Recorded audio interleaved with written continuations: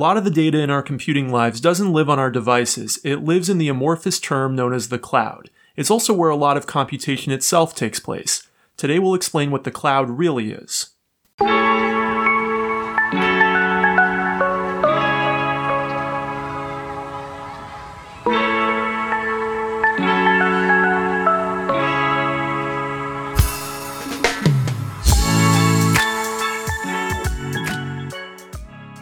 Welcome to Kopec Explains Software, the podcast where we make computing intelligible. This week, Dave, we're discussing the cloud. I guess we'll start with, where is the cloud? The cloud resides in data warehouses. You can think about these as big buildings with a lot of air conditioning that have a lot of computers in them. And they're server computers. They exist on racks. And these have existed going back to the beginning of the internet and even before the internet. So it's not unusual to have large buildings with a lot of computers where a lot of computing power exists. So what is unusual about the cloud? Or when we say the cloud, what do we mean? Well, while going back to the 1960s, we've always had data in remote computers that got accessed. What's changed over the last 15 years is how flexible and dynamic those online services are and how they can be programmatically managed by companies that need to build products quickly who don't want to manage their own servers. Let's take a step back and talk about the difference between clients and servers, which is something we've talked about on prior episodes. When we say client, that's the computing device that you use, something like your smartphone or your laptop. When we say server, that's a computer that many different people access to do some computation or access some data. So large companies, large applications have many servers that many of their users access all the time.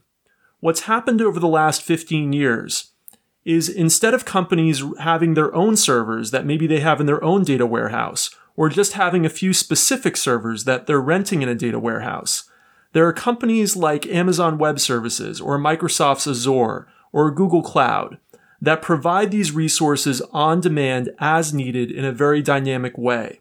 So anybody who needs to spin up some computing power or some storage out there on servers can do it very seamlessly and in a programmatic fashion where it's all automated instead of having to think about, this is my specific server that I'm going to manage. This isn't just for companies, this is for individuals too. Anybody today can take advantage of Amazon Web Services. You can be a one-person startup, or you can be a large corporation like Apple. For example, there was recently an article about how Apple, which has many of its own data centers too, also is a customer of Google Cloud. We've talked about this a lot on the show before about how companies who seem like competitors often also are intermingled, intermixed in terms of using each other's products or services. So even Apple uses Google Cloud, but Google Cloud is accessible to everybody. I can go and spin up servers on Google Cloud or use computing resources or storage resources on Google Cloud as well. So when I take a photo on my phone, it is stored in the cloud. Can you explain the language a little bit? Because I kind of imagine it as like a little cloud following me around, but that's not really what's happening. The cloud is just another set of computers. It's another set of computers that just don't exist where you are right now. Mm-hmm. You have your smartphone, that's a computer. You take a photo, your photo gets uploaded to servers, and it used to be, if it was the 1990s, that whatever photo service you were using had some specific server that they were managing. Instead, they're paying another company like Google, Microsoft, or Amazon to manage the computers for them in their data warehouses that dynamically spin up as more storage or computing power is needed by the photo application. So your photo might actually exist on your device, as it does with many photo apps, but some photo apps also sync it to the cloud. For example, if you're using Google Photos or you're using Apple's iCloud, you're actually having a copy of your photo usually there on your smartphone, and there's another copy that's being uploaded into the data warehouse that might be managed by Amazon or Google or Microsoft. So we really have to trust these companies that are going to hold all of our data and information.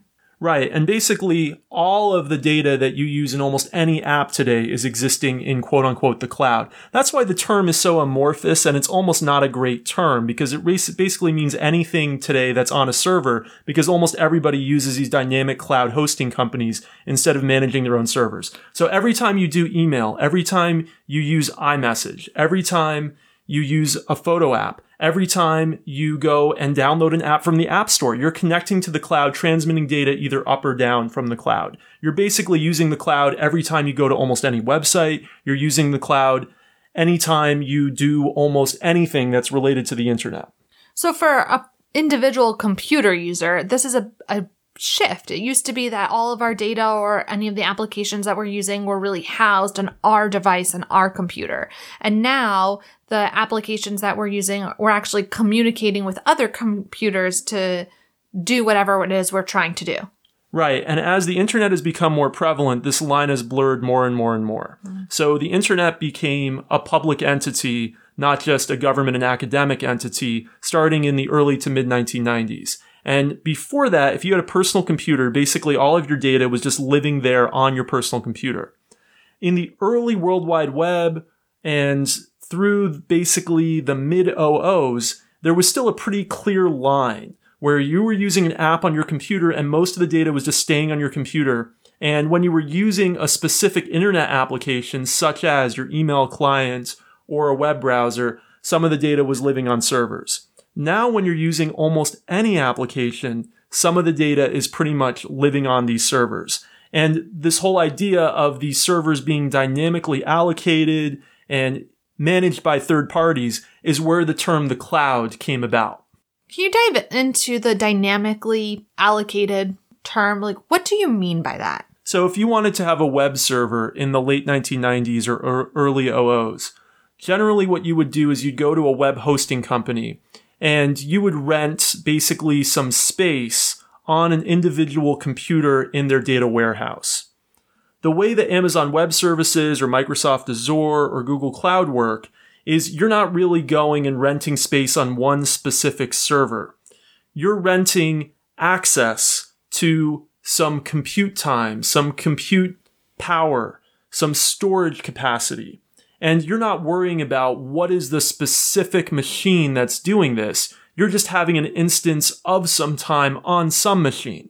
Or sometimes you get a dedicated machine, but you're not really individually managing it, and no one's really going and individually thinking about that individual machine too much, other than to do maintenance as you would on any piece of hardware. It's a lot less about individual machines and more about on-demand resources. And those resources are scattered across huge networks of many, many, many machines. But you as an individual user, or even somebody who's using many of those machines, is able to use APIs to request more resources, to no longer use some resources, and all of this happens just seamlessly without having to think about what's actually going on at the individual machine level. So it makes it much easier for a company to scale its use of resources because all of that can happen automatically instead of having to think about individual machines. What it's really done is it's commoditized storage and computing power. It's made it so that it really doesn't matter whether you're buying services from any of these cloud providers. They all basically offer the same thing. Some of them will have some nice add-ons or nice integrations that make working with them a little bit better or a little bit worse. But it's more has really become about price. And it's more just about how much resources do you need and which company offers the nicest interface to those resources. Now, unfortunately, it also means that it's gotten harder and harder for smaller data warehousing companies to compete because Microsoft, Google, and Amazon have economies of scale. They have such sophisticated tools for managing these networks. They have such large buying power and such great scale in terms of their use of electricity and cooling, et cetera, that it's possible for them to really offer scalability that smaller competitors can't match. So people sometimes see the cloud as kind of like a scary term, but really it just means data's on a server. And when we talk about the cloud today, we're really usually talking about these large services like Google Cloud, Microsoft Azure, or Amazon Web Services, and the scalability and programmatic access that they provide to corporations. Really, the cloud term is a marketing term. The cloud term is definitely a marketing term, and people just use it anytime they talk about data going on a server. So they don't always specifically mean AWS or Microsoft Azure or Google Cloud. They might just mean oh, hey, you're going to send that data away from your personal device and up to a server. So it's going to, quote unquote, the cloud. So there isn't actual clouds holding our data places.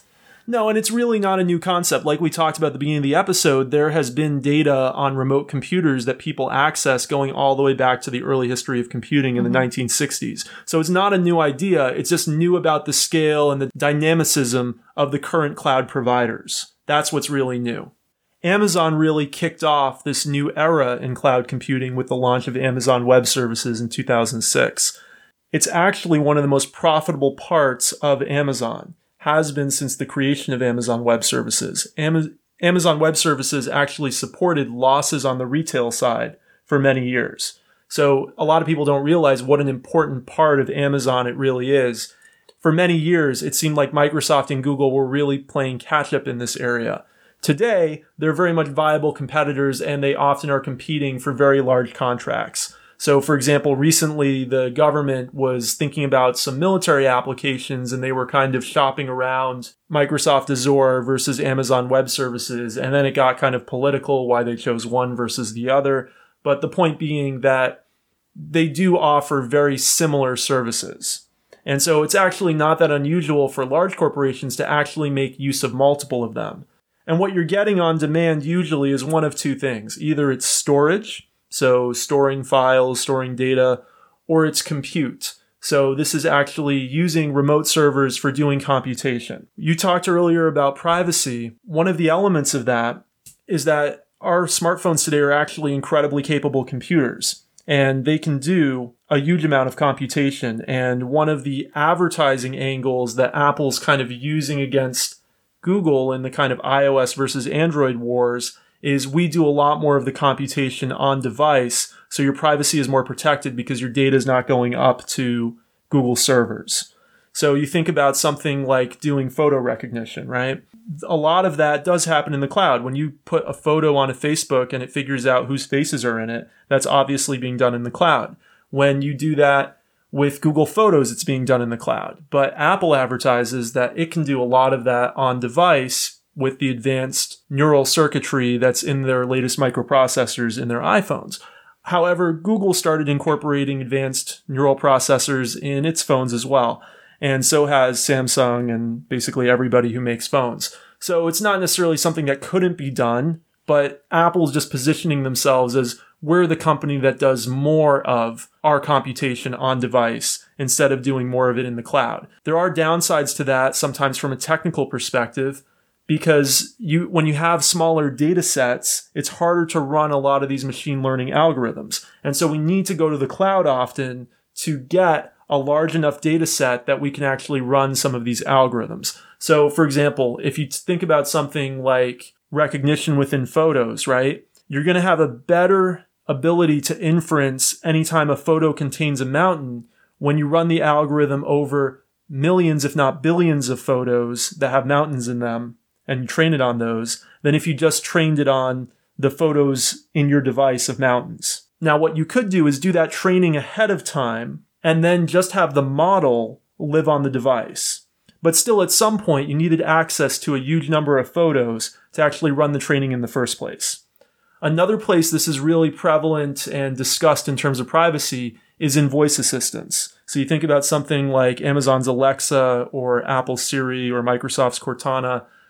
They need huge data sets in order to have really effective voice recognition and good natural language processing. That's why all the time, every time you talk to Alexa and every time you talk to Siri, that data is often being sent out into the cloud, not just for the purposes of doing the computation to answer your request, but also for the purposes of learning how to do better voice recognition and natural language processing in the future from the data that you created with your voice.